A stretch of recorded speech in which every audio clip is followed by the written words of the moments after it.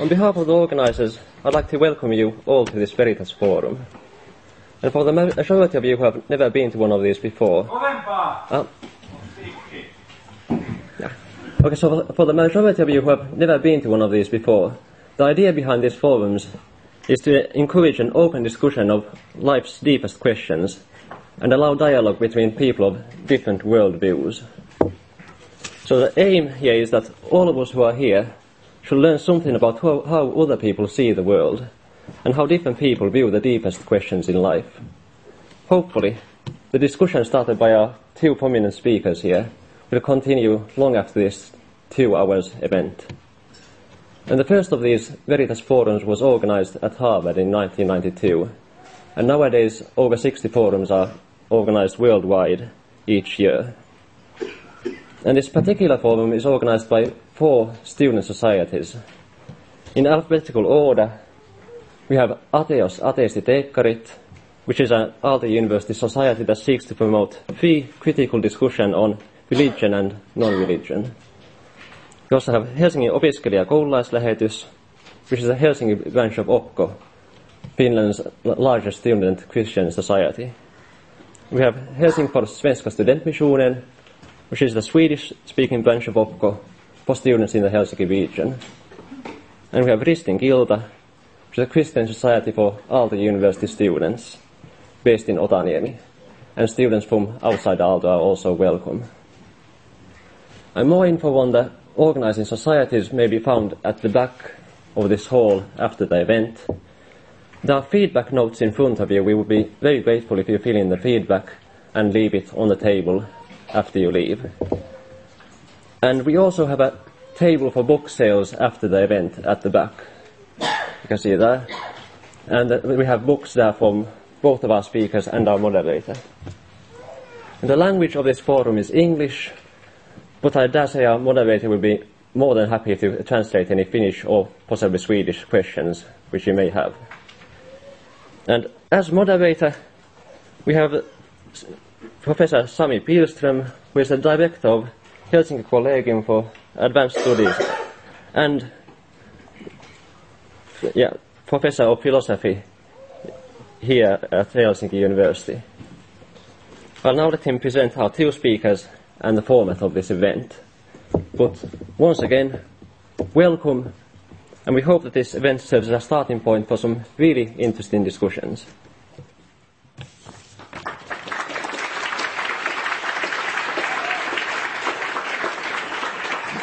Thank you very much and good morning, ladies and gentlemen, and you're all warmly welcome on my behalf also to this public debate on a fundamentally important topic. So my name is Sami Pilström. As was already mentioned, my background is in philosophy. I'm professor of philosophy at the University of Jyväskylä. Sorry. All right. This is better. All right. So my task here is to chair and moderate this discussion.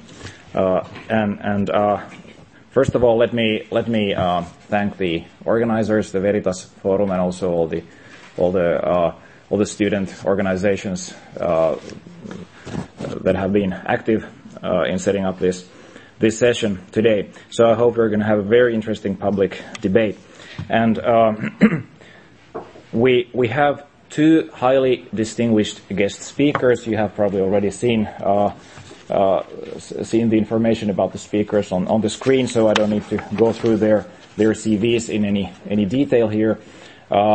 Professor William Lane Craig is one of the leading contemporary philosophers of religion, famous for his defense of a version of the cosmological argument in particular. Professor Kari Enqvist is professor of cosmology at this university and also an Academy of Finland research professor, and he's also very well known in Finland, not only because of his scientific work, but also because of his popular science books. So I very much look forward to these 2 speakers' views and to hearing what they have to say about our theme, Can the Universe Exist Without God? Now, we're going to be very strict in terms of time. The format of the debate is such that first Both speakers will have 15 minutes, then they will be able to give responses to each other's opening comments, 10 minutes for each, and then it goes down to 7 and then eventually to 5 minutes. And then after that, after 4 rounds of comments by both speakers, the audience will have a chance to ask questions and make comments. I'll try to keep track of the time as well as possible. So at this point, once more, welcome Professor Craig, Professor Enqvist, and now we're going to start the debate. Professor Enqvist, you will kindly start.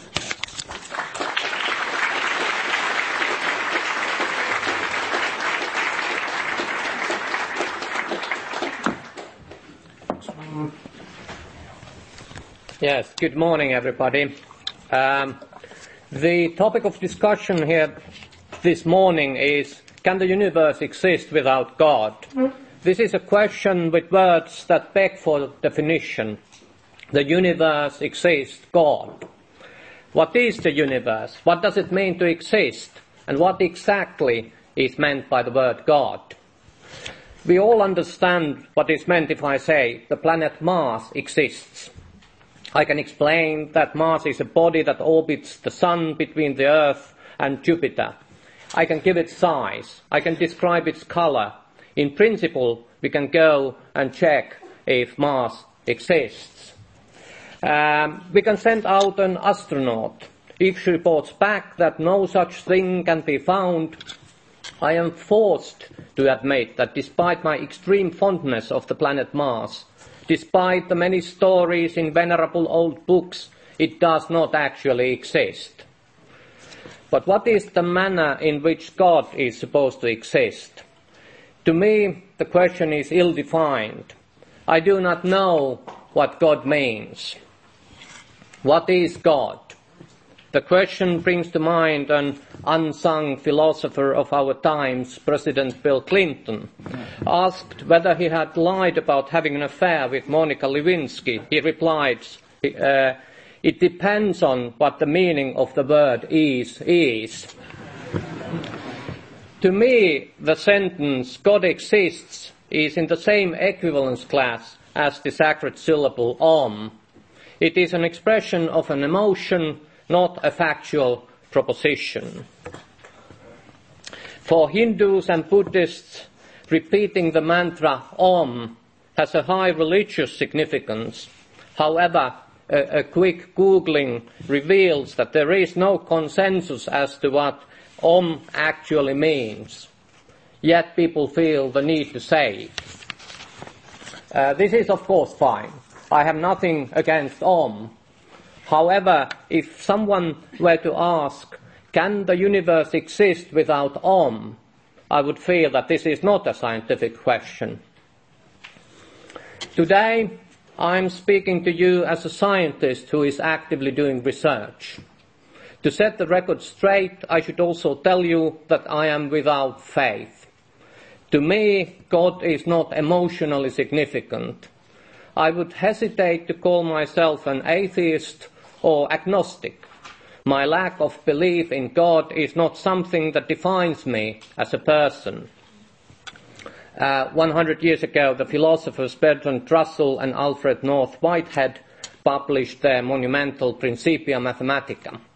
Their ambitious aim was to derive mathematics from pure logic. On page 86 of their volume 2, page 86, they finally managed to prove that 1 + 1 = 2. A proposition that is occasionally useful, as they wrote. In my book of things, God makes his appearance at a similar location, somewhere in the second volume, possibly on page 86. Perhaps as a footnote stating that, of course, he does not exist, a proposition that is occasionally useful, but hardly very surprising.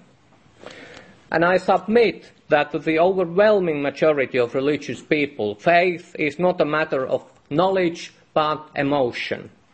And the same holds for lack of faith. However, There are some who claim that belief in God is a matter of evidence. They think that the question like, can the universe exist without God, is a meaningful scientific question. To support their view, they discuss apparent cosmological fine-tunings found in nature. They invoke logical arguments, an example is provided by the many variations of the cosmological argument. These have been around ever since the Middle Ages.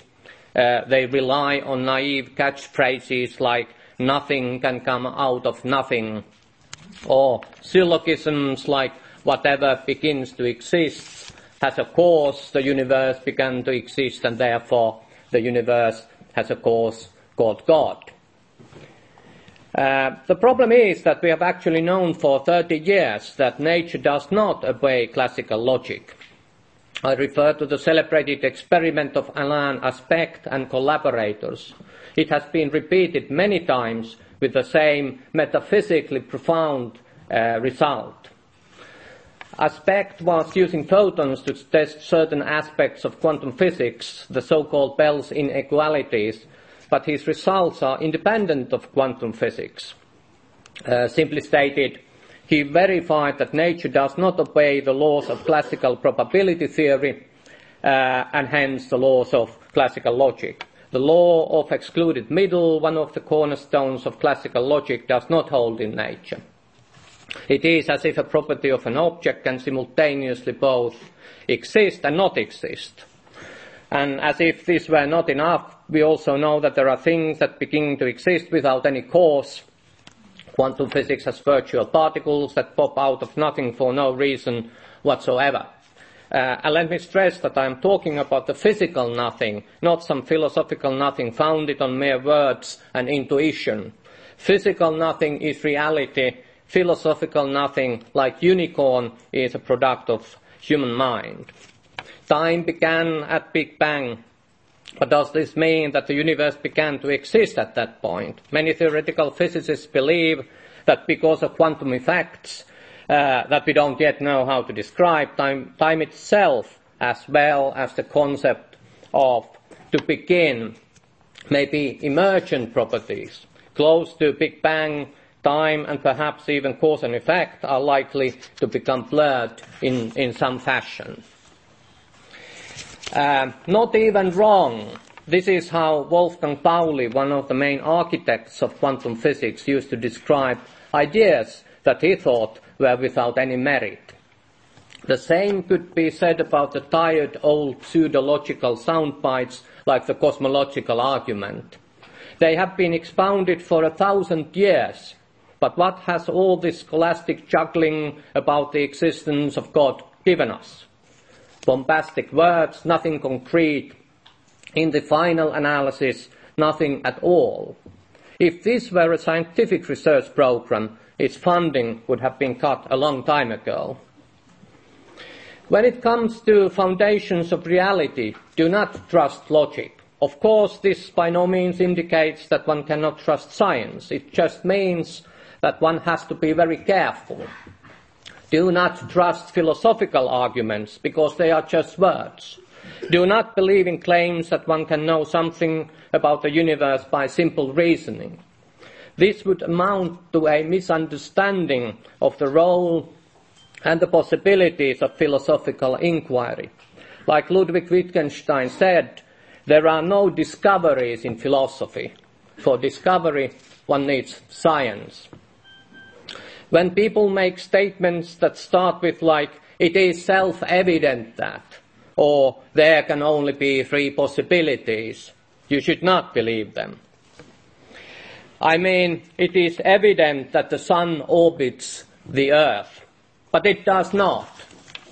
It is evident that when I shoot a beam of light in one direction and another one in the opposite direction, they move with respect to each other with a velocity that is twice the speed of light. But they do not.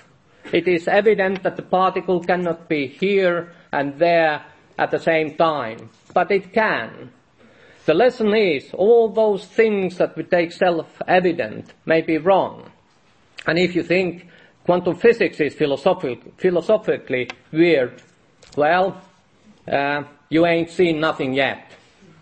Let me give you an example. Two theories are said to be dual to each other if all the observables in one theory can be mapped into the observables of another theory. A well-known example is the description of a black hole in five-dimensional space-time of a certain type. It is known to be dual to a theory of a hot gas of certain elementary particles in four-dimensional space-time that has no black hole whatsoever. All of this is very theoretical, and at least for the moment, duality has nothing to do with the universe that we observe. The philosophical ramifications are nevertheless quite interesting. In my example, an observer living in the five-dimensional space-time would see an empty universe with a black hole and four spatial dimensions. However, she would have no means of ruling out the possibility that she actually lives in a universe with one dimension less, that is filled with a hot radiation of particles and has no black hole. There would be no way of knowing for sure. No observation, no philosophical argument could settle the issue. Therefore, one must be very careful before making any sweeping statements about reality. Perhaps a three-dimensional world with God and a bunch of believers is dual to a four-dimensional universe with one single devil. And which one would be the true reality, there would be no way to tell. Religious apologists are fond of taking small probabilities and multiplying them to get even smaller probabilities. They claim that the universe is so unlikely place for human beings that it must have been created by God. Some 300 years ago, Isaac Newton was equally certain that God must interfere with the motions of the solar system. Planets did not quite seem to follow his laws of gravity. Jupiter was accelerating while Saturn was decelerating, and therefore Newton thought that God needs to fix things every now and then. However, 100 years later, Pierre-Simon Laplace demonstrated that Saturn and Jupiter perturb each other's motions. Accelerations and decelerations were shown to be a direct consequence of Newton's laws. And suddenly the evidence for God's action had evaporated. And if this can happen once, it can happen many times.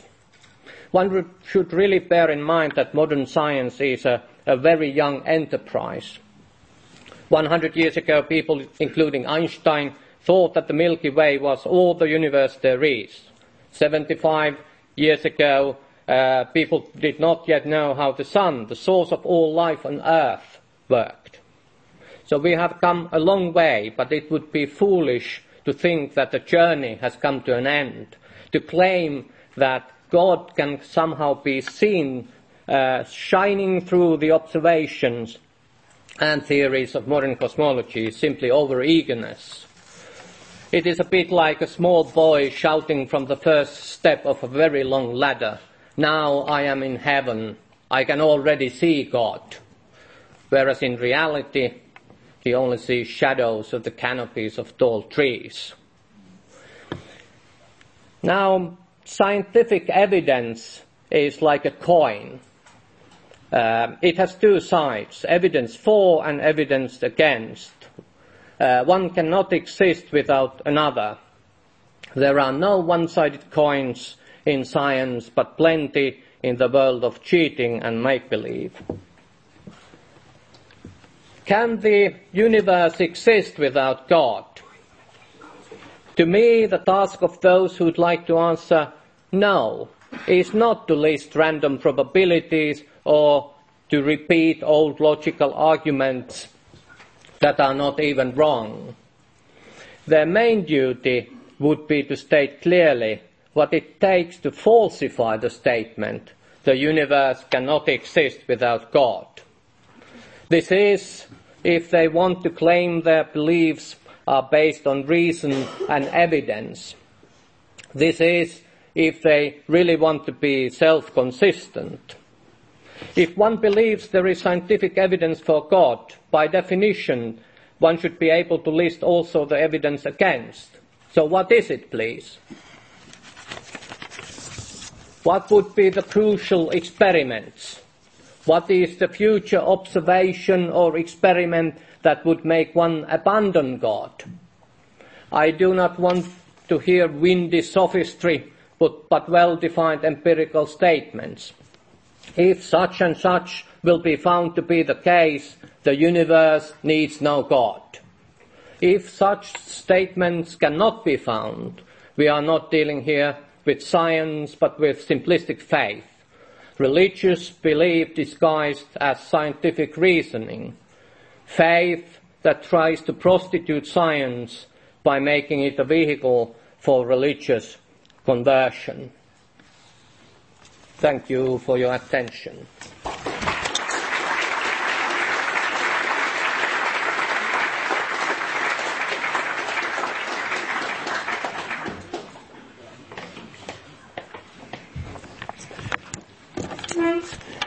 Good morning. I want to thank the Veritas Forum for inviting me to participate in this morning's debate. And I also want to say how grateful I am to Professor Enqvist for his willingness to join in this discussion and his very provocative opening remarks. Now, the question before us this morning is rather peculiar because it requires Professor Enqvist to take the affirmative side in today's debate. The duty of the affirmative speaker in a debate is to present a prima facie case in support of an affirmative answer to the question under debate. It's the role of the negative speaker to then examine the case presented by the affirmative speaker and expose any weaknesses in his case. Now, the problem that I confront this morning is that Dr. Enqvist, in his opening speech, hasn't presented any case for an affirmative answer to today's question, much less a prima facie case. Indeed, he thinks that the question under debate this morning is meaningless and therefore cannot have an affirmative answer. Now, in order to show that this is meaningful, all we have to do is define the terms of the question. By universe, I mean space-time and all its contents. By God, I mean a transcendent personal cause of the universe. The question before us, then, is whether space-time and all its contents could exist in the absence of a transcendent personal ground of its being. And Professor Enqvist has just simply failed to address the question under debate this morning, and that makes a fruitful debate, unfortunately, impossible. So, if I were to just go sit down right now, we'd just be left with no answer to today's question, not an affirmative answer. But in fact, I'm not going to sit down now. Rather, in the interest of promoting debate, I'm going to offer a brief case for a negative answer to today's question. I think there are good reasons to think that the universe implies the existence of a personal, metaphysically necessary being, and that therefore the universe cannot exist without God. And let me give 4 such reasons. Now, before I give these, let me address Professor Enqvist's remarkable attack in his opening speech upon classical logic. He says that quantum physics shows that the law of excluded middle is false. I have 2 responses to that. First, that is simply untrue. It is a very tiny minority of quantum physicists today who adopt quantum logic as an interpretation of quantum physics. You do not have to deny the law of excluded middle in order to hold to quantum physics. But secondly, in any case, this does nothing to deny the 9 rules of logic which govern all rational thought. If you deny the 9 rules of logical inference, you won't even be able to reason, much less to provide a refutation of the case. So the person who denies logic is in the position of using logic to deny logic, which is simply self-defeating. So, number 1 then, God is the best explanation of why the universe exists. According to the great German philosopher Gottfried Wilhelm Leibniz, the most fundamental question of philosophy is, why is there something? rather than nothing. Even if the universe is eternal in the past, we can still ask why there is an eternal universe rather than no universe at all. I can't think of any contemporary philosopher or physicist who thinks that the universe exists necessarily. For it's easy to conceive of a possible world in which a different collection of fundamental particles or fundamental fields exist, or even no particles or no fields at all. The universe, therefore, does not exist necessarily, but contingently. But if the universe exists contingently, then the obvious question arises. Why? Why is this contingency realized when it didn't have to exist? What is the best explanation for the existence of a contingent universe? The atheist has no answer to that question. Indeed, since on his view there is no concrete reality beyond the universe, there cannot be an explanation why the universe exists. By contrast, the theist has the explanatory resources to explain why the contingent universe exists. It is created by God, a personal, metaphysically necessary being beyond the universe. If you ask, why does God exist? The answer is that God, like numbers, sets, and other mathematical objects, exists by a necessity of his own nature, if he exists at all. That cannot be said of the contingent universe. So we can summarize Leibniz's argument as follows. Premise 1, every contingent entity has an explanation of its existence. 2, if the universe has an explanation of its existence, that explanation is God, so defined. 3, the universe is a contingent entity. 4, therefore the universe has an explanation of its existence. 5, therefore the explanation of the universe is God. Now, I'm not claiming that Leibniz's argument is a knockdown proof of God's existence, but I do think that each of its three premises is more plausibly true than not, and that it therefore gives us good reason for thinking that the universe depends upon God for its existence. Number 2, God is the best explanation of the origin of the universe. Typically, atheists have thought that the universe is just eternal in the past, and that's all. That made it easier to believe that the universe exists independently of a transcendent ground of its being. But there are good reasons to think that the universe is not eternal in the past. Philosophically, the idea of an infinite past is very problematic. If the universe never had a beginning, that means that the number of past events in the history of the universe is infinite. But the real existence of an actually infinite number of things leads to metaphysical absurdities. For example, suppose that you had an actually infinite number of coins, numbered 1, 2, 3, and so on to infinity, and I took away all of the odd-numbered coins. How many coins would you have left? Well, you'd still have all the even-numbered coins, or an infinity of coins. So infinity minus infinity is infinity. But now suppose instead that I took away all of the coins greater than 3. Now how many coins would you have left? Well, just 3. So infinity minus infinity is 3. In each case, I took away an identical number of coins from an identical number of coins and came up with contradictory results. In fact, you can subtract infinity from infinity and get any answer from 0 to infinity. And for this reason, inverse operations like subtraction and division are simply prohibited in transfinite arithmetic.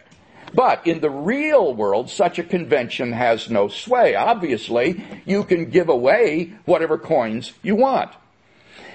This and many other examples suggest that infinity is just an idea in your mind, not something that exists in reality.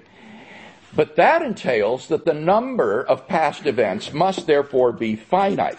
Therefore, the series of past events can't go back forever. Rather, the universe must have begun to exist.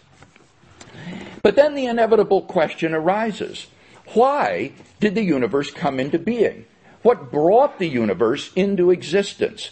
There must have been a transcendent cause which brought the universe into being. We can summarize our argument thus far as follows. 1, the universe began to exist. 2, if the universe began to exist, then the universe has a transcendent cause. 3, therefore the universe has a transcendent cause. Given the truth of the two premises, the conclusion necessarily follows.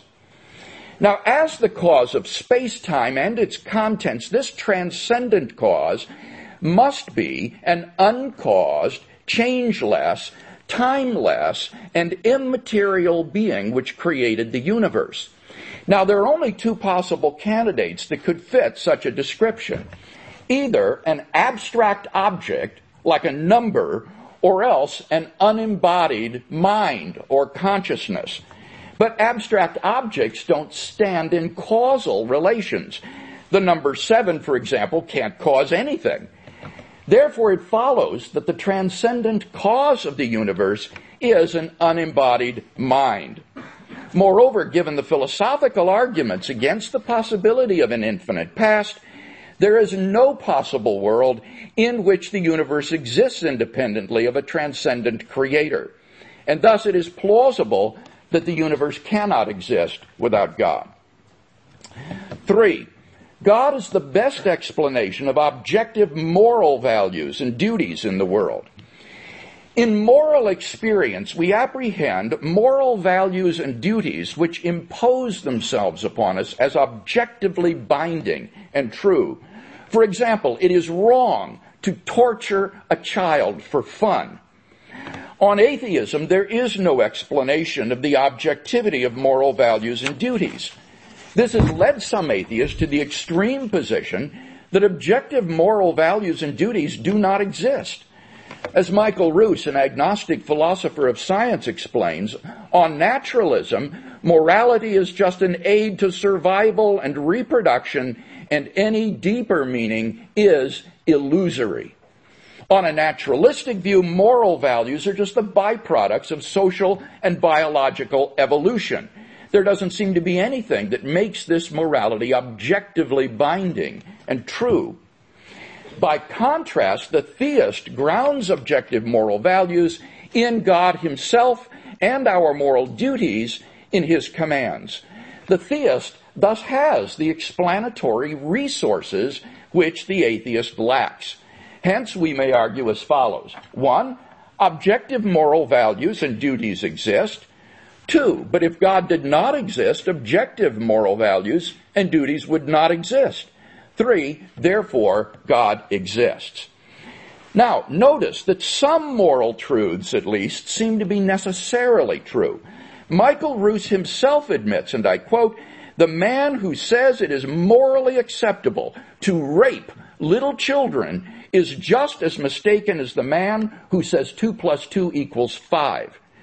Notice here that Roos ascribes to moral truths the same logical necessity that characterizes mathematical truths.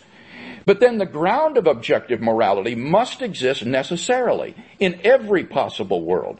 So there is no possible world in which the universe exists independently of God.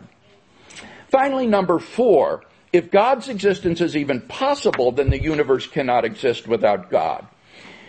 God, as St. Anselm observed, is by definition the greatest being conceivable. If you could conceive of anything greater than God, then that would be God. So God is the greatest conceivable being, a maximally great being. So what would such a being be like? Well, he would be all-powerful, all-knowing, all-good, and he would exist in every logically possible world. A being which lacked any of those properties would not be maximally great. We could conceive of something greater. But what that implies is that if God's existence is even possible, then God must exist. For if a maximally great being exists in any possible world, he exists in all of them. That's part of what it means to be maximally great, to be all-powerful, all-knowing, and all-good in every logically possible world. So if God's existence is even possible, then he exists in every logically possible world, and therefore in the actual world. We can summarize this argument as follows. It's possible that a maximally great being exists. If it's possible that a maximally great being exists, then a maximally great being exists in some possible world. If a maximally great being exists in some possible world, it exists in every possible world. If a maximally great being exists in every possible world, then it exists in the actual world. Therefore, a maximally great being exists in the actual world. Therefore, a maximally great being exists. Therefore, God exists. Now, it might surprise you to learn that steps 2 to 7 of this argument are relatively uncontroversial. Most philosophers agree that if God's existence is even possible, then he must exist. So the whole question is God's existence possible? Well, what do you think? The atheist has to maintain that it's impossible that God exists. He has to say the concept of God is logically incoherent. But the problem is that the concept of God just doesn't appear to be incoherent in that way. The idea of a maximally great being seems to be a perfectly coherent concept. So I'll just leave it to you. Do you believe, as I do, that it's possible that God exists? If so, then it follows necessarily that he does exist and the universe cannot exist without God. Together, I think these constitute a powerful negative case to think that the universe cannot exist without God.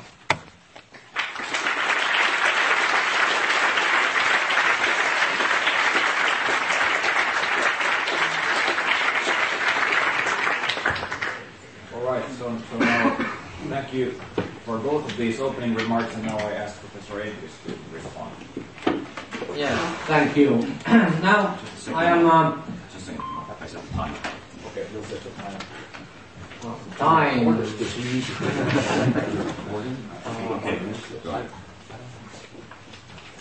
Okay, so I am a scientist, and for scientists it's important to define concepts and the framework of discussion in an ambiguous way.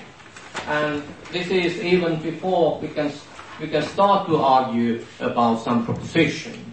And my feeling is that framework has not been set by Professor Craig in a clear way. I must confess, I did not really understand Professor Craig's definition of God. But maybe that's my problem. Now, I think the problem of Professor Craig is that he misunderstood my point about logic. I am not advocating any form of quantum logic. It is just a simple observational fact that laws of classical probability theory fall at the quantum level. In the microphysical world, the laws of logic, as we know them, do not hold. This is a fact. This is a scientific fact, an observation. Logic, of course, and the laws of classical probability theory hold extremely well at human scale. And in fact, this is one of the problems of quantum physics, how the classical world that we observe emerges from quantum reality. But that's another question. That's a scientific question. Now, Ludwig Wittgenstein was arguably the greatest philosopher of the last century.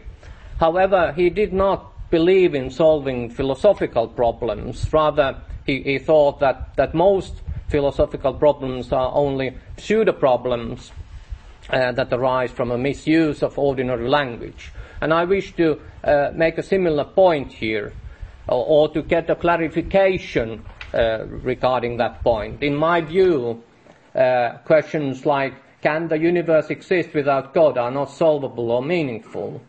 And for the people who think otherwise, I wish to point out that both the logic, because of the neglect of the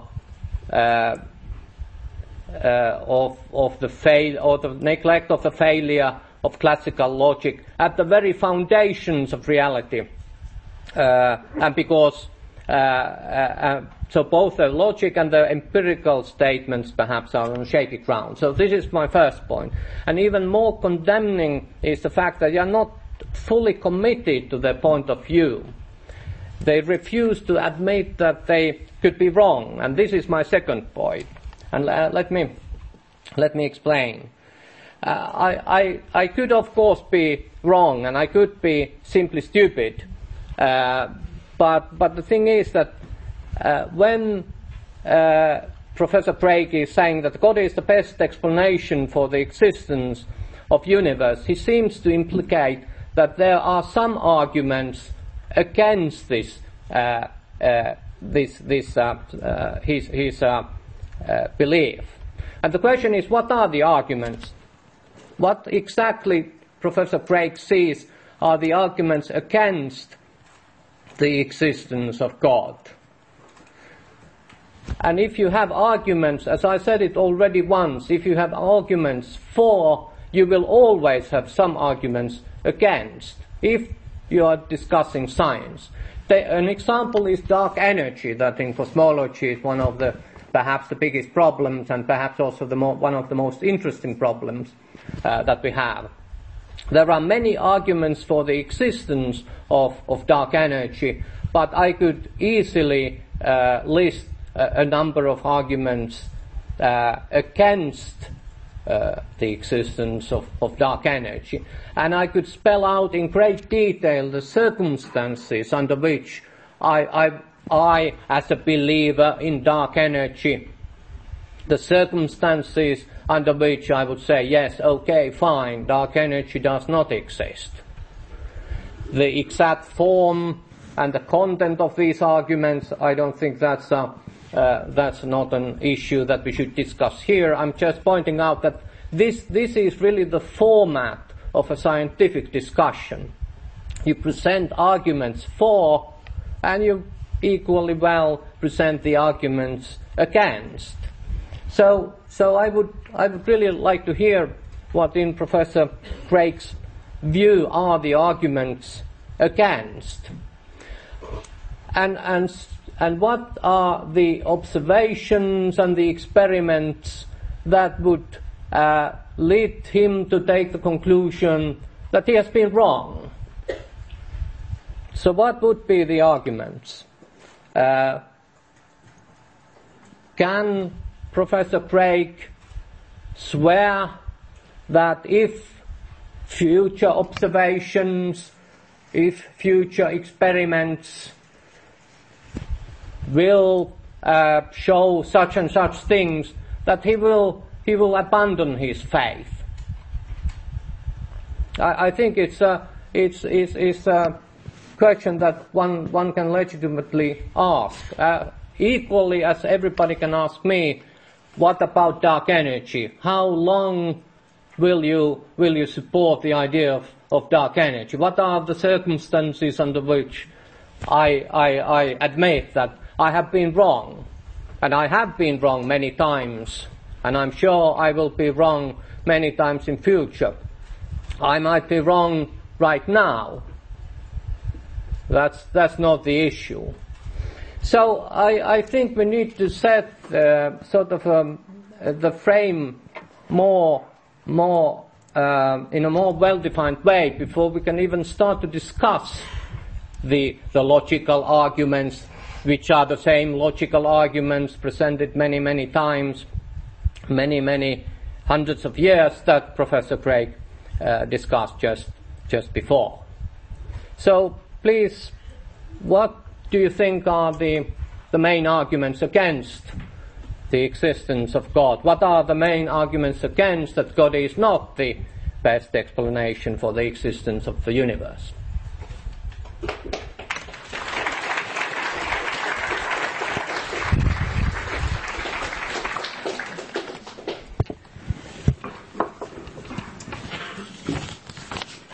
Okay.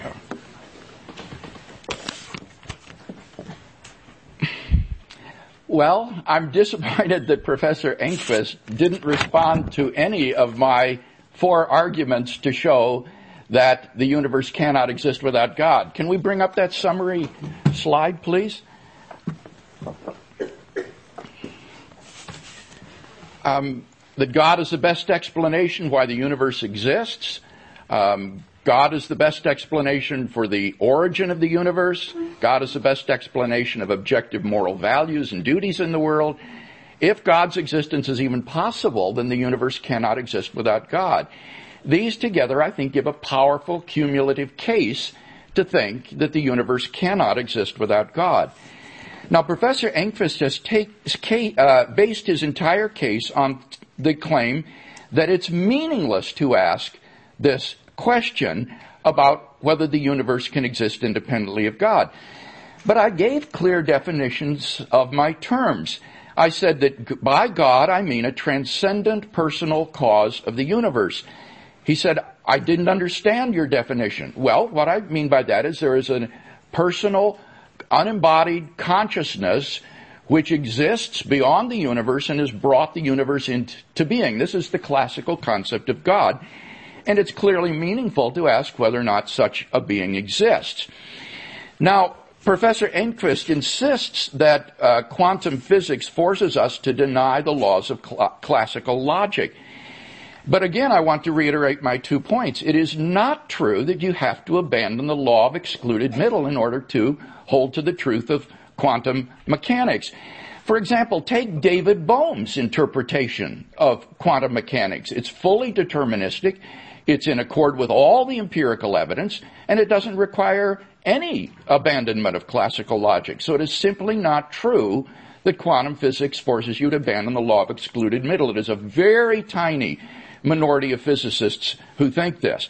But secondly, in any case, I'm not appealing to the law of excluded middle. I'm using the 9 rules of logical inference, and these are undeniable. You can't even reason without them.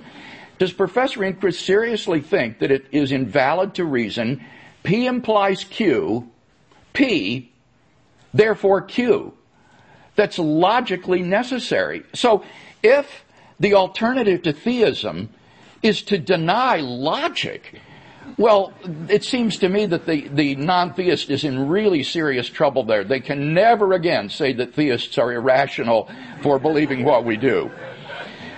So, the other claim that Professor Enqvist insists upon is his falsification principle of meaning. That if a claim is not falsifiable, then that claim is meaningless. Now, I have 2 responses to this. First, the inadequacies of the falsification principle of meaning have been known since the 1950s.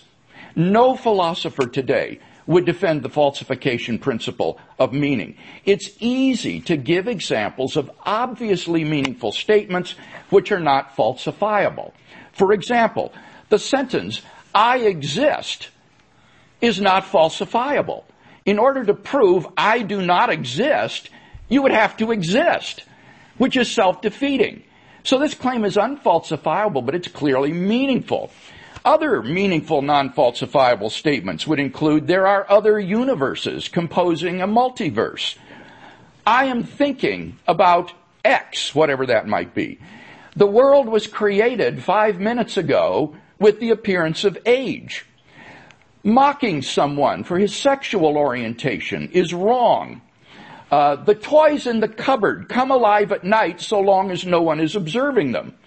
All of these are clearly meaningful statements, and yet none of them is falsifiable.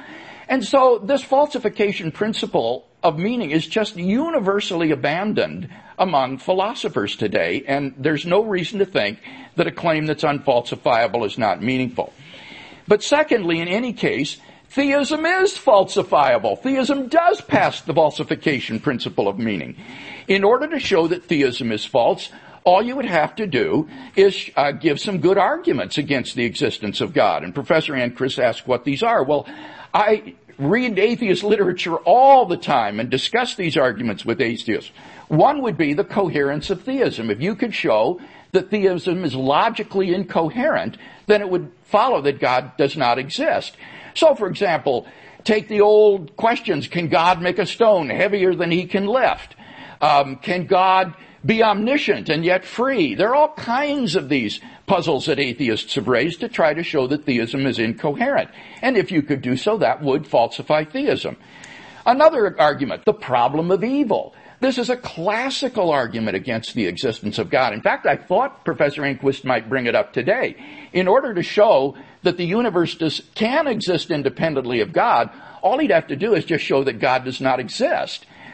So his task is in some ways much easier than mine. I have to show that God exists in every possible world, that he's metaphysically necessary.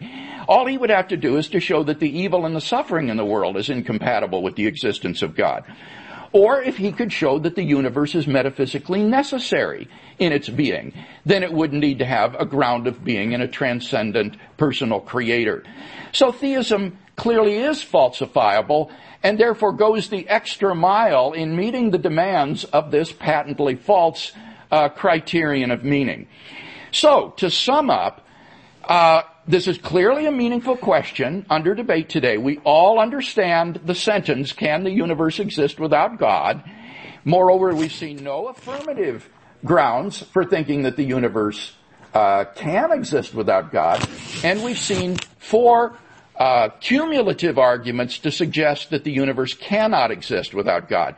So it seems to me that the evidence suggests that indeed the universe cannot exist without God, and that therefore the most rational position to hold would be the theistic position.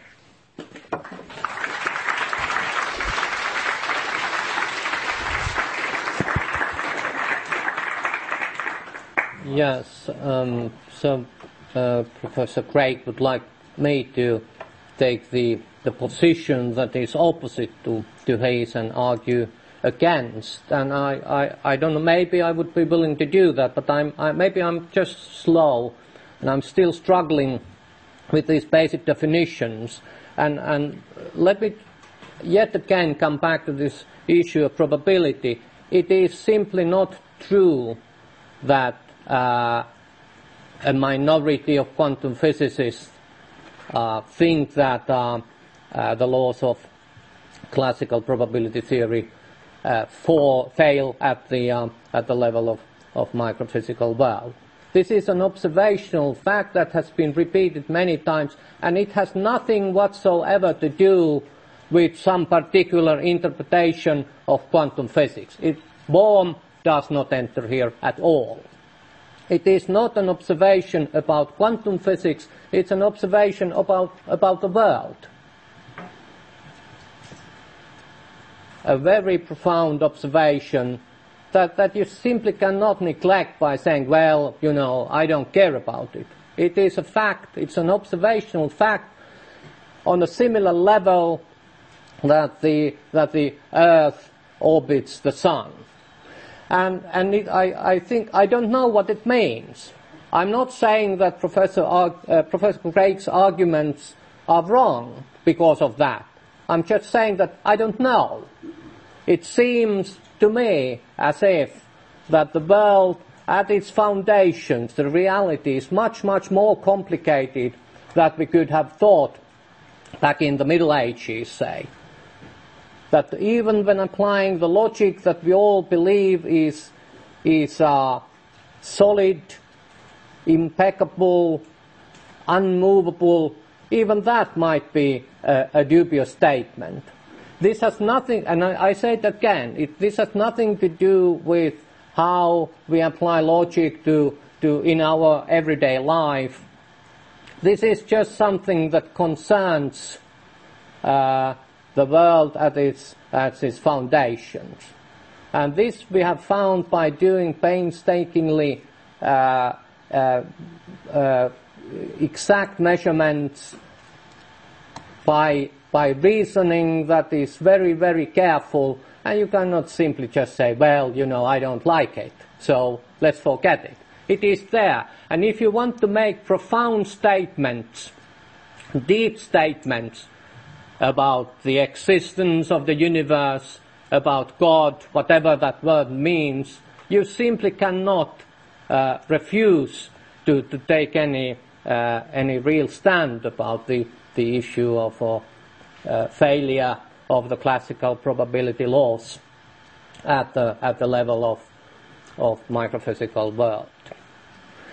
And I'm not trying to deny that not yet that Professor Craig's arguments for the existence of God as the best explanation for the existence of the universe, that they would be somehow wrong. I don't know. I'm not sure. I still don't understand those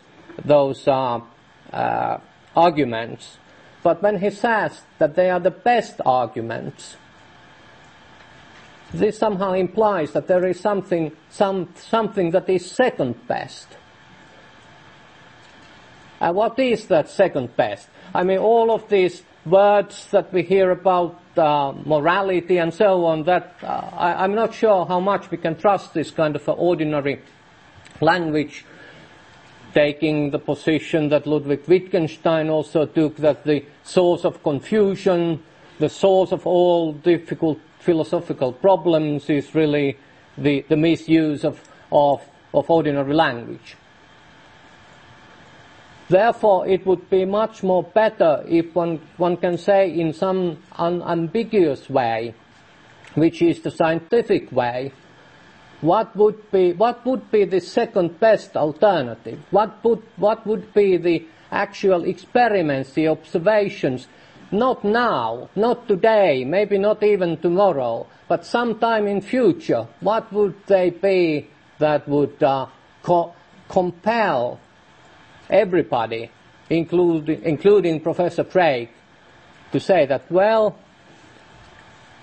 God is not the best explanation for the existence of the universe. So it is, I'm still trying to see what are the alternatives here. And I think that is the way science proceeds. We map out the alternatives. We do not commit ourselves to some philosophical standpoint from the very beginning. We map out some alternatives. And I would like to hear what are those alternatives. What is the second best explanation? How could we verify that? Thank you.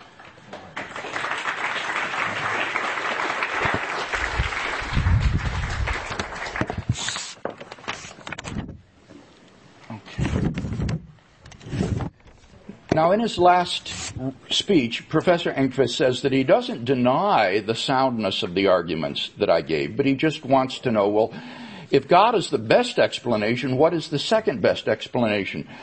Well, with regard to number one, on atheism, there is no explanation of the existence of the universe because there is no concrete reality beyond the universe. So there, clearly, I think theism is the best explanation because atheism has no explanation.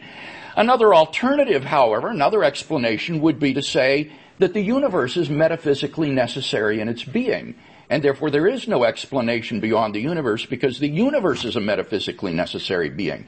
But as I said, I don't know of any philosopher or physicist who thinks that the universe is not contingent, that is to say possible but non-necessary. The origin of the universe, what one could do there would be to say the universe is eternal, that the universe never had a beginning, but then you need to refute the philosophical arguments that I gave for the finitude of the past. Or you could say with Daniel Dennett that the universe in the ultimate bootstrapping trick brought itself into existence. It caused itself to come into being, which I think is not a very good explanation because it's logically incoherent, but that's one that has been offered in the literature. What about objective moral values and duties in the world? Well, again, on atheism, what you could do is deny that there are any objective moral values and duties. You could just say that moral values and duties are the illusory byproducts of biological and social evolution. And therefore, it's not really true that raping a little child is wrong. It's not really true that mocking someone for his sexual orientation is wrong. So that would be an alternative to that argument. And number four, what you could deny there is that God's existence is possible. As I said, you could argue the concept of God is incoherent, like a married bachelor or a round square. And therefore it follows that God does not exist because God's existence is not even possible. So those are the alternatives that are widely discussed in the literature today concerning these arguments. Now, let's go back to Professor Enqvist's remarks about logic and the falsification principle. He says, in quantum mechanics, the classical laws of probability theory don't hold. Well, now, it's certainly true that in quantum mechanics, classical physics will predict, for example, that a particle cannot penetrate a barrier. But in quantum mechanics, there is a small probability that the particle will tunnel through the barrier and appear on the other side. And so in that sense, of course, he's quite right. But what he claimed was that this forces us to abandon classical logic, like the law of excluded middle. And that's simply not true. The law of excluded middle says, for any proposition P, either P is true or not P is true. Either P is true or not P is true. And you don't have to abandon classical logic in order to believe in quantum mechanics. In any case, none of the arguments that I present are quantum mechanical in nature. They're all on the macroscopic level, where the law of excluded middle clearly holds. And my second main point was, in any case, I am appealing to the 9 rules of logical inference, like modus ponens, modus tollens, disjunctive syllogism, and so forth, that govern all rational thinking. And you cannot deny the logical rules of inference without using them. You're going to be in a self-defeating position. So, again, it is a counsel of despair to try to avoid theism by denying the basic rules of elementary propositional logic, which are employed in my 4 arguments. What about the falsification principle? First of all, remember I illustrated that the falsification principle, that is to say that a statement is meaningless unless it can be falsified, is itself a false principle. It has been falsified. And this is universally recognized among philosophers. I gave several illustrations of statements that are non-falsifiable but are clearly meaningful, like I exist. So Professor Enqvist is simply working with a wrong theory of meaning here, a theory of meaning that is not simply obsolete but has been exposed for its inadequacies for a half a century. In any case, number 2, I argued that theism is falsifiable. If you could show an incoherence in the concept of God, that would show God does not exist. If you could show the problem of evil shows that there cannot be a God, that would show God does not exist. If you could show the universe is metaphysically necessary, that would show that God is not the ground of its being. So, theism is falsifiable, and there's no way to get around it except by engaging the arguments that I've given for theism. And so until that's done, we simply have no grounds for thinking that this is a meaningless question. So, once again, to sum up, it seems to me we've got a meaningful question here before us, one that is debated constantly in the literature of professional philosophy, and one to which I think there are good grounds for giving a negative answer, namely that the universe cannot exist independently of God, but that the universe is a contingent reality which depends upon a transcendent, metaphysically necessary, personal creator of its existence.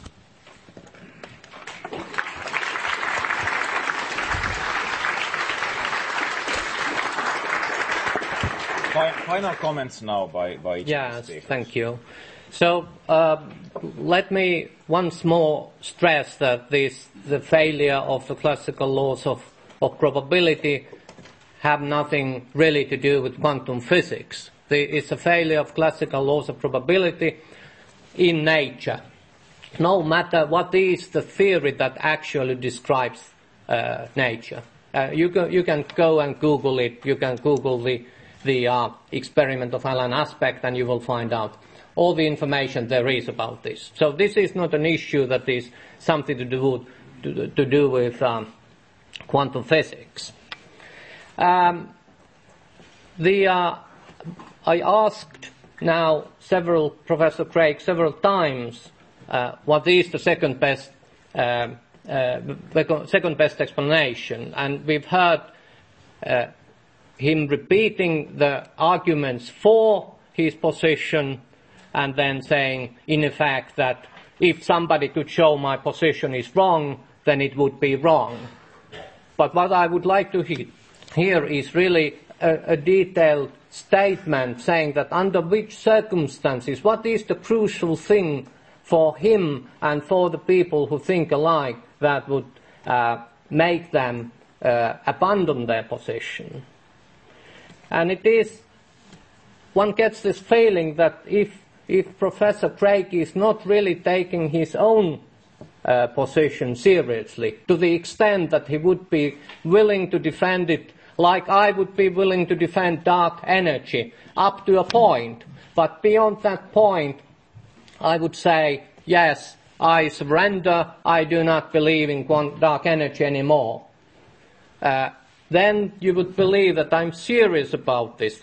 I am scientifically serious about my position of dark energy. But it is as if the position about the existence of God has already been decided before any arguments have been given for that position. And so if one does not take one's own arguments seriously, why should anybody take them seriously? And you might also wonder, why is it that scientists tend to shrug off questions about God and the universe? Is it because there exists an international conspiracy to promote naturalism? Could you truly believe that after receiving their PhDs, young researchers would be taken to a secret location where they are made to swear a solemn oath, that they would be forced to give up their Christian faith and seal the deal with the devil of naturalism with their own blood? Or could it just be that any real scientist recognizes the hollowness of the evidentialist arguments? That no matter how many times you repeat logical arguments, there is always room for suspicion. And it is not just because we are suspicious by nature, but because we have actually observed things that very much counteract, which are very counterintuitive to our logical thinking in nature. That's what we have actually observed. And I think the lesson of quantum physics is that you need to be very careful. And that is actually also the lesson of general relativity, which tells us things like a completely empty space can expand. This is kind of a thing that is unthinkable, but this is one consequence of the laws of Einstein's equations. So we should not really commit ourselves to any deep metaphysical principles on the basis of sort of circumstantial evidence, on the basis of logic that we feel cannot be wrong. Okay, thank you.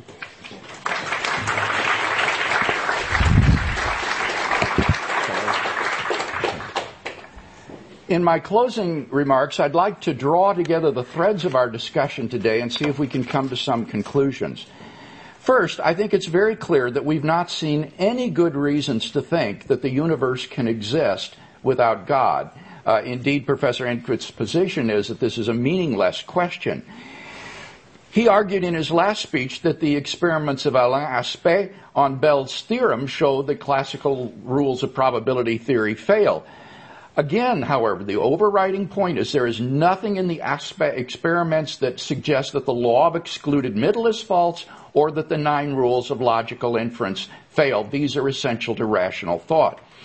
As for the falsification principle, he has not responded at all to my many examples of statements which are clearly meaningful but not falsifiable. He simply said once again, well, give me now a detailed case against the existence of God. Well, I should have thought that was his job in the debate tonight. But let me just give one example for the sake of debate. Suppose you believe that God is both free and omniscient. Well, then you could give an argument like this. 1, necessarily, if God foreknows X, then X will happen. 2, necessarily, God foreknows X. 3, therefore, necessarily X will happen. But if X will happen necessarily, then God is not free to do other than X. That would be an argument against the existence of God as an omniscient being. So that's just one example of the arguments that are discussed in the literature. I want to address, though, his closing remarks. Why do physicists, he say, ignore questions like the existence of God? And I want to say, first of all, they don't ignore it. There is a flourishing dialogue going on today between science and religion. Discussions over the origin of the universe, the fine-tuning of the universe, mind-body problems. There are millions of dollars and thousands of hours and publications being poured into the science and religion dialogue in our age. This is a flourishing field of inquiry. But secondly, the reason that physicists don't discuss these issues very much is because they're not trained to do so. Physicists aren't trained in philosophical thought. Timothy Maudlin is a philosopher of science, and in an article in The Atlantic in January of this year, he wrote this. He says, why would a physicist want to hand the question of time over to philosophers? The answer would be that physicists for almost 100 years have been dissuaded from trying to think about fundamental questions. I think most physicists would quite rightly say, I don't have the tools to answer a question like, what is time? I have the tools to solve a differential equation. The asking of fundamental physical questions is just not part of the training of a physicist anymore. And so the crucial issues in the dialogue between science and religion are primarily philosophical in nature, and most physicists are simply not equipped to discuss those kinds of philosophical questions. In particular, they're not equipped to discuss arguments like the 4 arguments that I gave today. The contingency argument, the argument from the origin of the universe, the argument from objective moral values and duties, and the ontological argument for the existence of God. I think that all of these are good arguments for God's existence. Now, I'm not claiming they prove that God exists with some sort of mathematical certainty. Of course, there's always room for discussion and for skepticism. That's why we're having a dialogue like this today. But on balance, I think that the evidence on the side of the scale preponderates that says the universe cannot exist independently of a personal transcendent ground of its being, and I'm not aware of any good evidence to suggest otherwise. And therefore, I am persuaded, until I see some arguments on the other side of the scale, that the most rational position to hold is that, in fact, the universe cannot exist independently of God, but that God necessarily exists.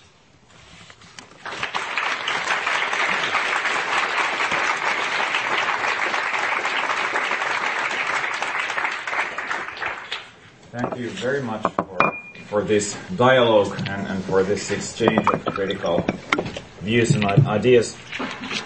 It would be very hard for me to actually summarize this debate here, and I don't think that's necessary. And obviously there would also be many things that I would like to say about this as a philosopher, but I simply don't have time for that.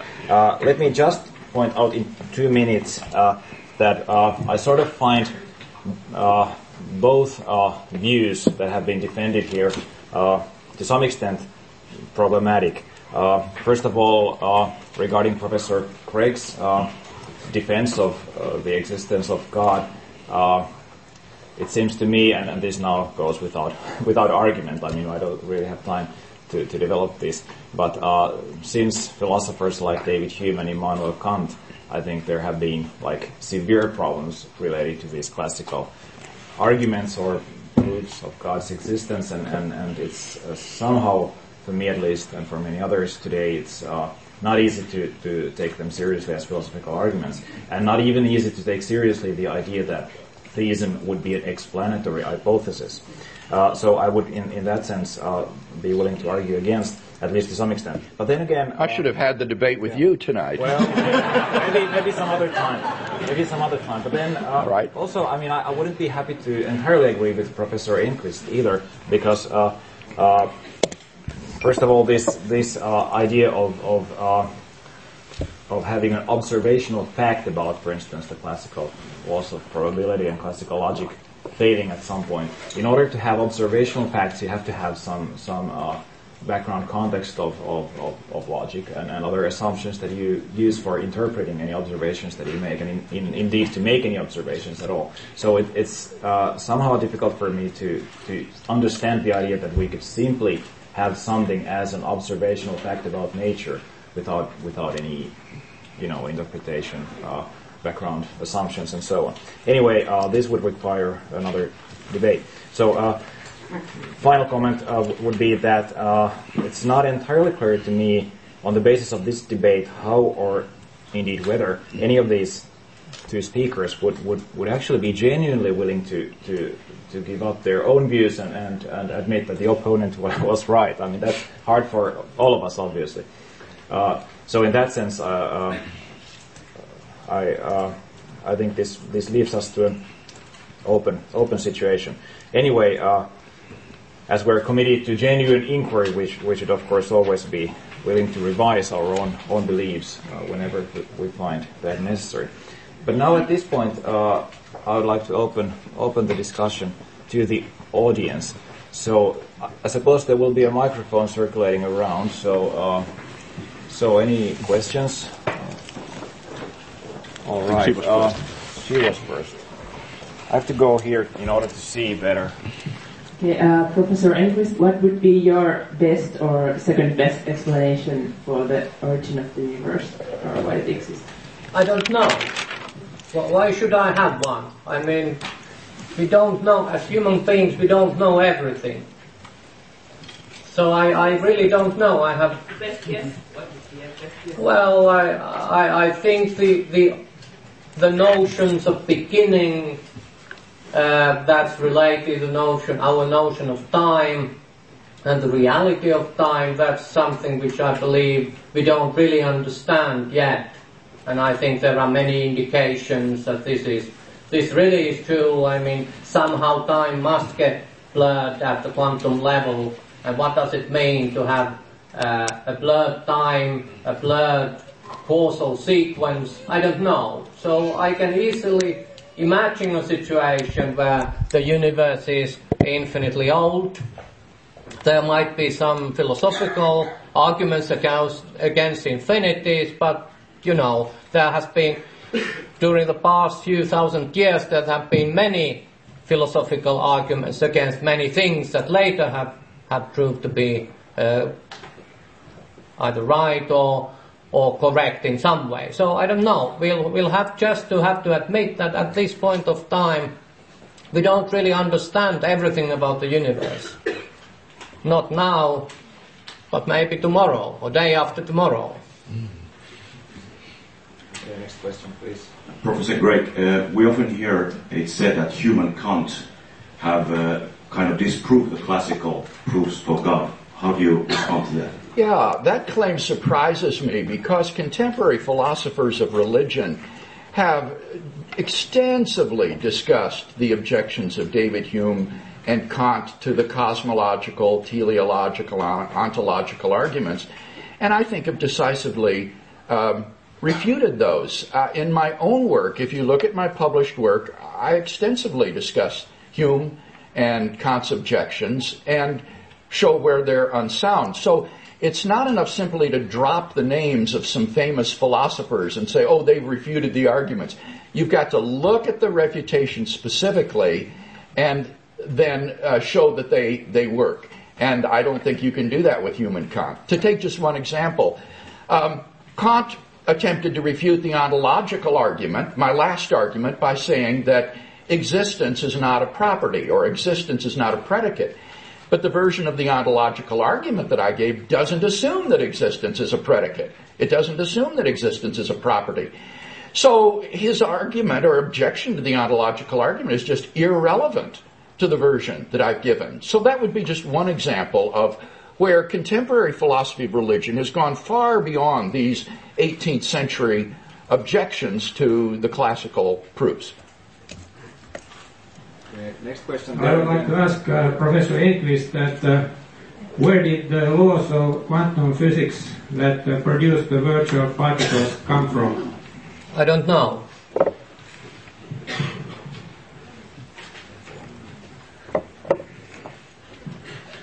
My question is to Professor Enqvist.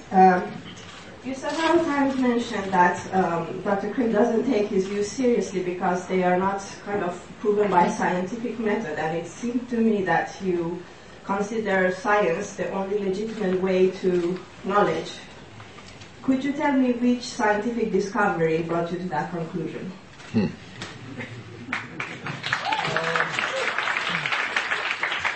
Well, it seems to me that I try to avoid of taking any philosophical standpoint. I'm not saying that the scientific method is the best method there is. I mean, for all we know, the most reliable source of information might be a minor spirit called Gudrun. I mean, Gudrun could reach us through email and send us a really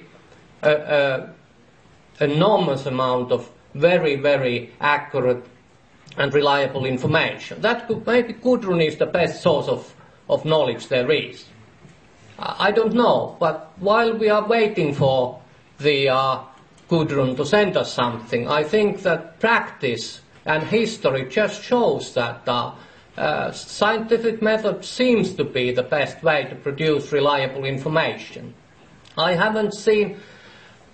I don't know what we could think. If you can give me an example of some information, some fact of nature that could have been deduced by some other means than scientific method, I would be very pleased. I mean, I'm a lazy guy, so I don't really want to spend billions in sending satellites to the universe. If somebody could just, have all this information, let's say we have right now there is a cosmological satellite called the Planck spinning around in about 1 million kilometers from here, and we expect some information, some results early next year. One of them is something called the non-Gaussianity parameter of the cosmic microwave background. And now is the time to come up with that number. If you don't depend on scientific methods, then maybe somebody could here use some other method to tell us what it is. I don't think it's possible. This is just practice and history that shows us this is the best way. We still have at least 5 or 6 questions. I don't think there can be any more than that. So next question. Okay, yes, thank you. The next one. I've just got a question for Professor Craig, and it's about how you move from the possible to the actual. Yep. You talk about the existence of God, how you actually philosophize that, which is quite interesting. And I just wanted to know if the journey from the possible to the actual could be done in the same way, and to construct a different God, and if so, wouldn't that actually cast doubt on how you define a God, or if you're talking about the God, and that would actually falsify who or what you define as God, would it not?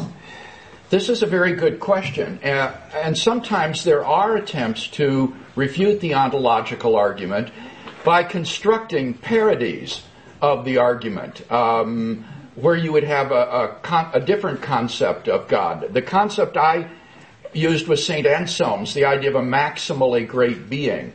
And in my published work on the ontological argument, I've argued that if the concept of a maximally great being is a coherent concept, and therefore possible, then it follows that these other concepts are impossible, because there would be no possible world in which such a being exists independently of the maximally great being. So it's all going to come back again to that first premise.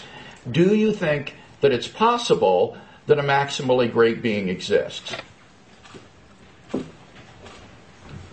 Professor Craig, I see that you believe that theism has great explanatory power.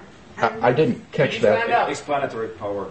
Theism has great explanatory power. Okay. Theism, yes. Theism has great explanatory power and is the best explanation for many, many things. Yes. But I wonder, Professor Enqvist, I believe, could say that because he believes in dark matter then he can use it to form hypotheses and then go and test these. Yes. He can make predictions about dark energy and then test, and if it proves that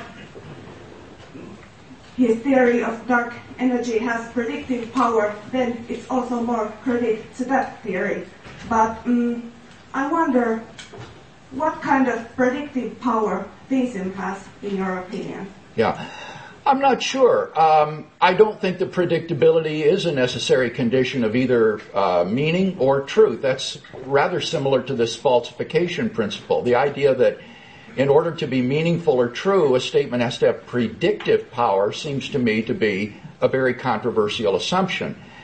But if my arguments are right, for example, one would predict that the universe began to exist. I offered purely philosophical arguments against the infinitude of the past, and that would predict that therefore the universe began to exist. And that's a verifiable statement which theists have believed for thousands of years, and it's only been within this last century that we have actually had empirical scientific evidence of the truth of that statement that the universe began to exist.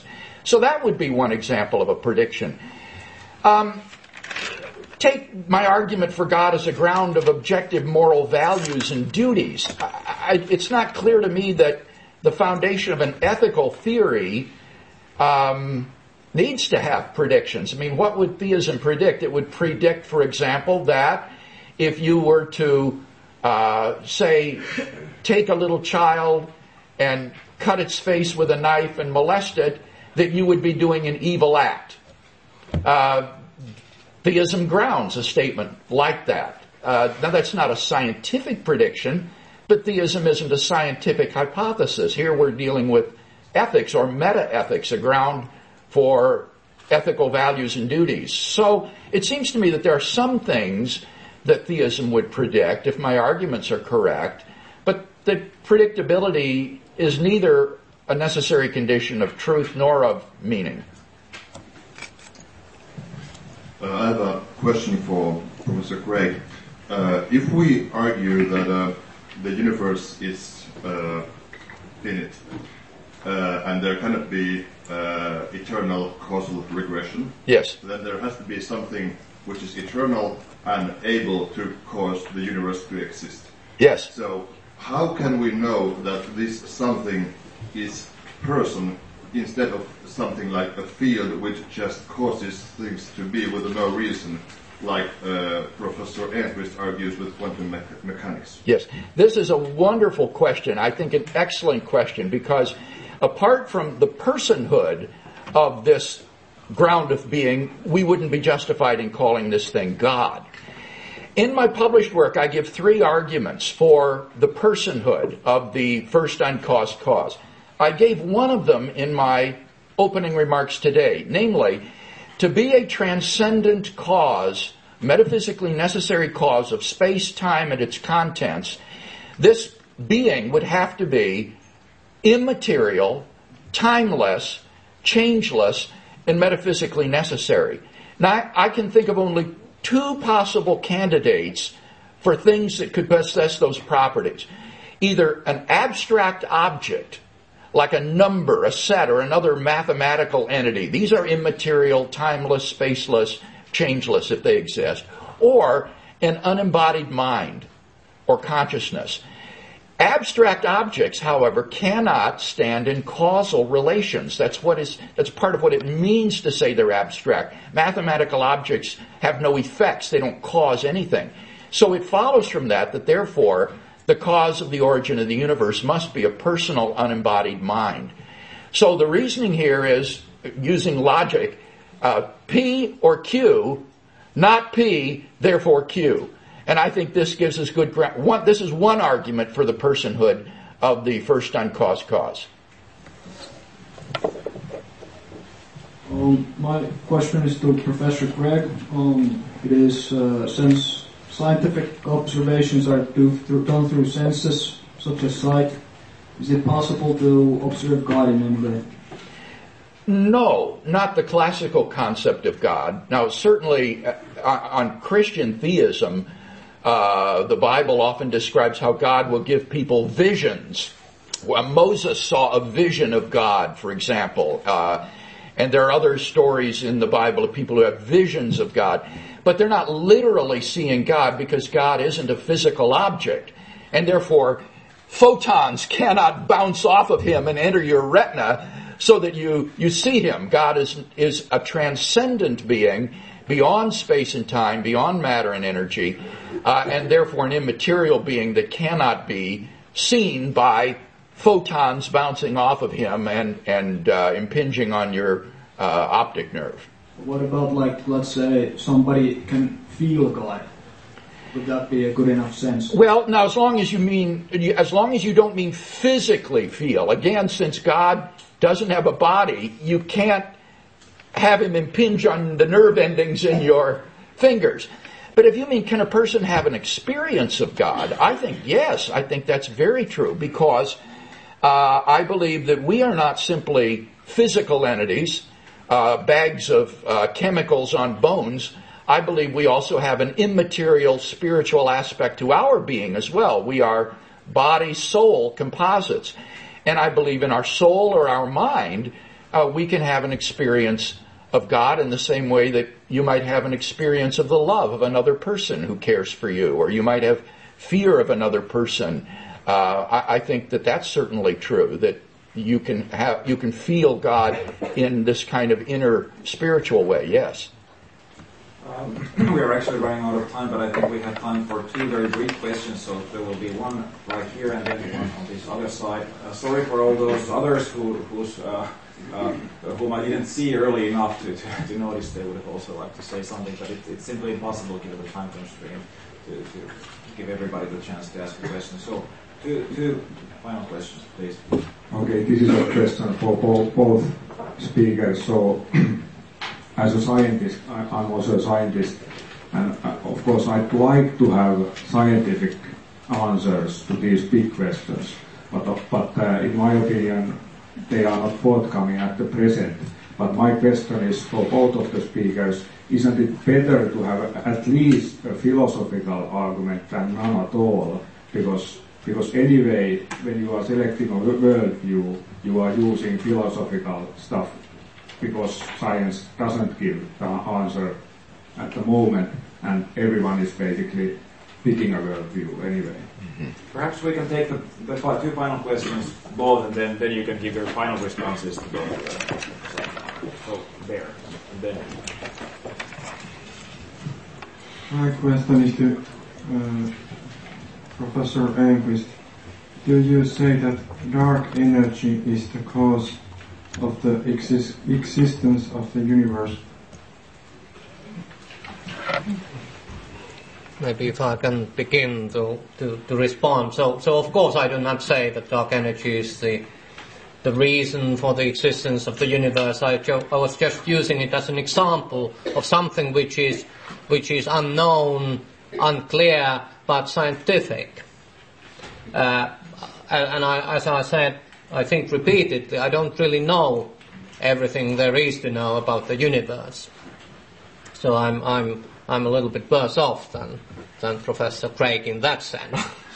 Now, then the question is whether it's better, in the absence of knowledge, whether it's better to have some philosophy than no philosophy at all. And again, I must admit that I don't know. I mean, how do you measure that? In what sense better? In the sense that it will make you happier? In the sense that it will make other people happier? I don't know. In the sense of a good logical argument. I guess there are most of the things in life are such that you can't get a scientific answer. So I would say that yes, of course, it's good to have some sort of a philosophy. It's good to have arguments, but at the same time, I would advocate in care, in the sense that do not be carried away by these arguments. They are only temporary, they are only provisionary, and they might be superseded by some other arguments, even more powerful in the future. So it's okay to have a philosophy, it's okay to make arguments that you feel are correct, but one should not take them to be the final truth, because as we've seen during the past 100 years, our whole worldview has changed in a dramatic way. As I tried to point out, that 100 years ago, people didn't even know that there is something outside the Milky Way. And who knows what will happen in the next 100 years. And I'll be very happy to sit here and discuss that in 50 years' time. I thought it was very telling the way Professor Enqvist interpreted the question that was asked. The question was, in the absence of a scientific argument for a conclusion, isn't it better to have a philosophical argument at least? Professor Enqvist repeated the question by saying, in the absence of knowledge, isn't it better to have a philosophical argument? And you see the equation there, equating knowledge with scientific argumentation. And as the one lady indicated in her question, that is a reductionistic view of what constitutes knowledge that I think is just indefensible. It is a philosophical claim to say that science is the sole source of knowledge and the only arbiter of truth. The question of God's existence, of moral values, of the possibility of a necessary being, these are philosophical questions and therefore need to be handled in philosophical terms. Now, what is the role then, or what role can science play in discussions of God's existence? Here's the way I would put it. Science can furnish evidence in support of a premise in a philosophical argument leading to a conclusion that has theological significance. Let me repeat that. Science can provide evidence in support of a premise in a philosophical argument for a conclusion having theological significance. And a great example would be the cosmological argument. If the universe began to exist, the universe has a transcendent cause. The universe began to exist, therefore the universe has a transcendent cause. That second premise, that the universe began to exist, is a theologically neutral statement that can be found in any textbook of astronomy and astrophysics. It is a question to which scientific evidence is definitely relevant.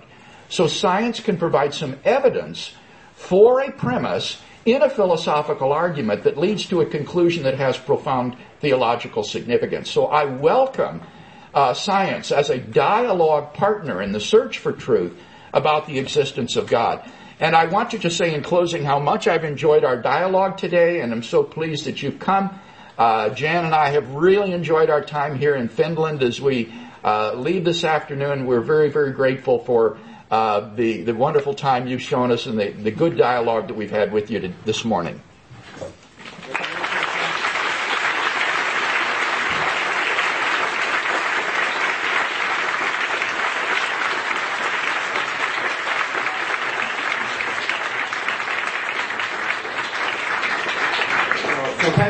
Thank you, both speakers. Thanks for coming.